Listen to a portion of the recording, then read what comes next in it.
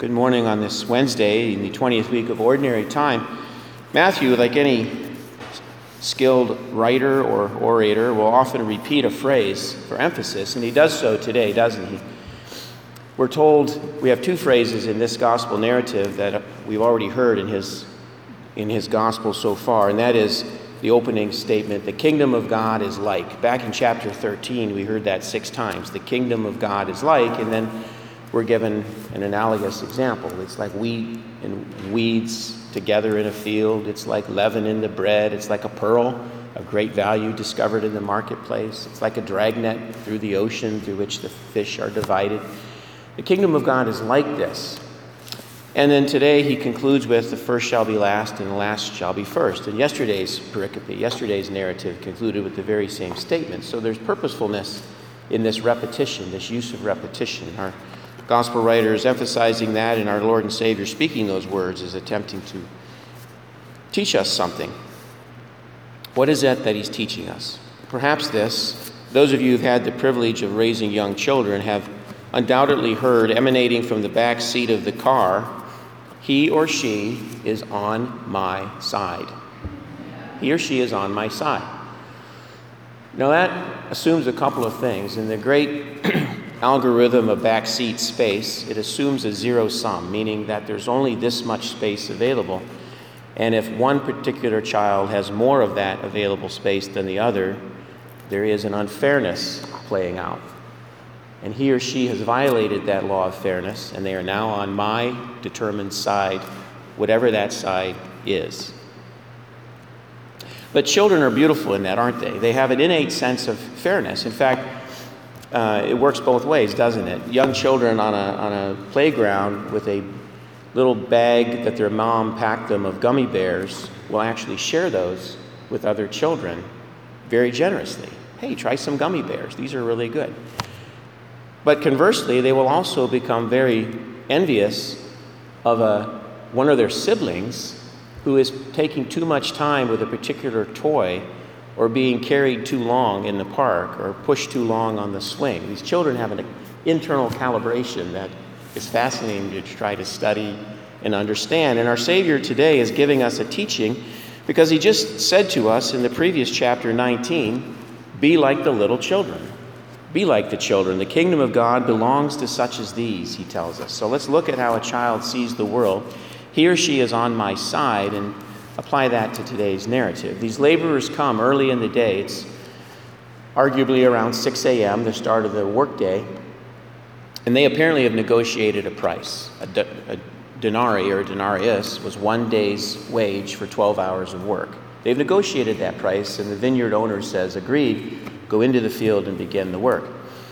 But the work needs to be done. Those of you familiar with vineyards and harvesting of grapes, you have a very limited time in which to harvest those grapes, particularly if there is a frost on the forecast. Those grapes need to be harvested soon. You have maybe a 2-day, 3-day period to bring those grapes in. So he's anxious to get the grapes harvested, so he sends his foreman back out into the marketplace, doesn't he? We're told at 9 a.m., at noon, at 3, and at 5. There's an urgency to getting these grapes harvested. So the foreman's constantly recruiting, but the difference between the first work crew at 6 a.m.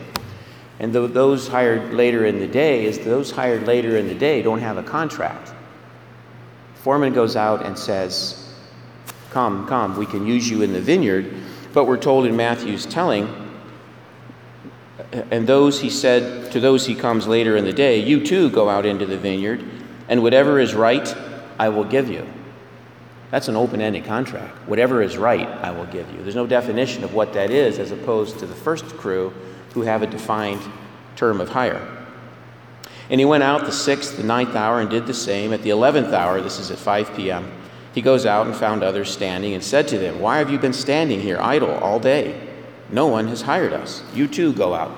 And at the conclusion of the workday, it's now around 6 p.m., those hired first have put in a hard day's labor. Working in a vineyard is hard, it's hot, it's in the sun, it's typically on an incline or a slope. Certainly would have been in this area, this region of Israel. And so they're anticipating, given the fact those hired just an hour ago have done perhaps an hour of work at the most, are now paid a full day's wage. So they're anticipating, oh, good for us. We can anticipate something significantly more than that. No. They received the same rate that they had contracted with. And our Lord is trying to tell us that we are called to work in the vineyard, all of us, through our baptismal promises and through our mission, are sent to work in the field. But we need to move beyond the child's internal calibration of fairness and realize that our Lord's grace is His to give. It's not zero-sum. Unlike space in the back seat of a car, grace is unlimited. There's no perimeter or boundary to the amount of grace. One person's receipt of grace does not diminish the amount of grace available to me. And it's our Lord and Savior, our God, our Heavenly Father, through the work of the Holy Spirit, who gives that grace freely and abundantly. We have no limits to the number of people coming forward to be baptized through our RCIA program, do we? We don't say, well, 35, that's it. Nope.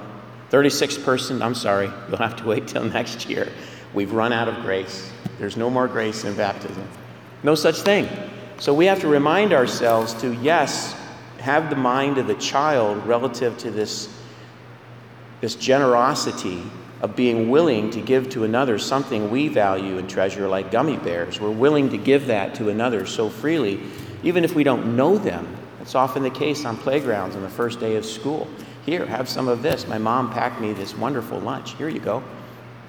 Or dad. I don't mean to assume, just moms pack lunches. But at the same time, not view grace as something limited like space in a car. Grace is unlimited. And our opportunity is to be thankful for all that we have, to walk each day in an attitude of gratitude. Thank you, Lord, for the fact that I'm alive. It's one more day to draw closer to you in my walk of faith. It's one more day to delve into the Scriptures. It's one more day, most profoundly as Catholics, to come forward and receive the real presence of Christ in the Eucharist. It's one more day to do that. Wouldn't we give one more day? What would we give, rather, for one more day to do that? So as we go forward in life, let's have this hope. Let's think about the child's heart, both their innocence and their naivety. And let's hope that at the end of our life, our Savior turns to our Blessed Mother in heaven and says, Mom, they're on my side. Amen.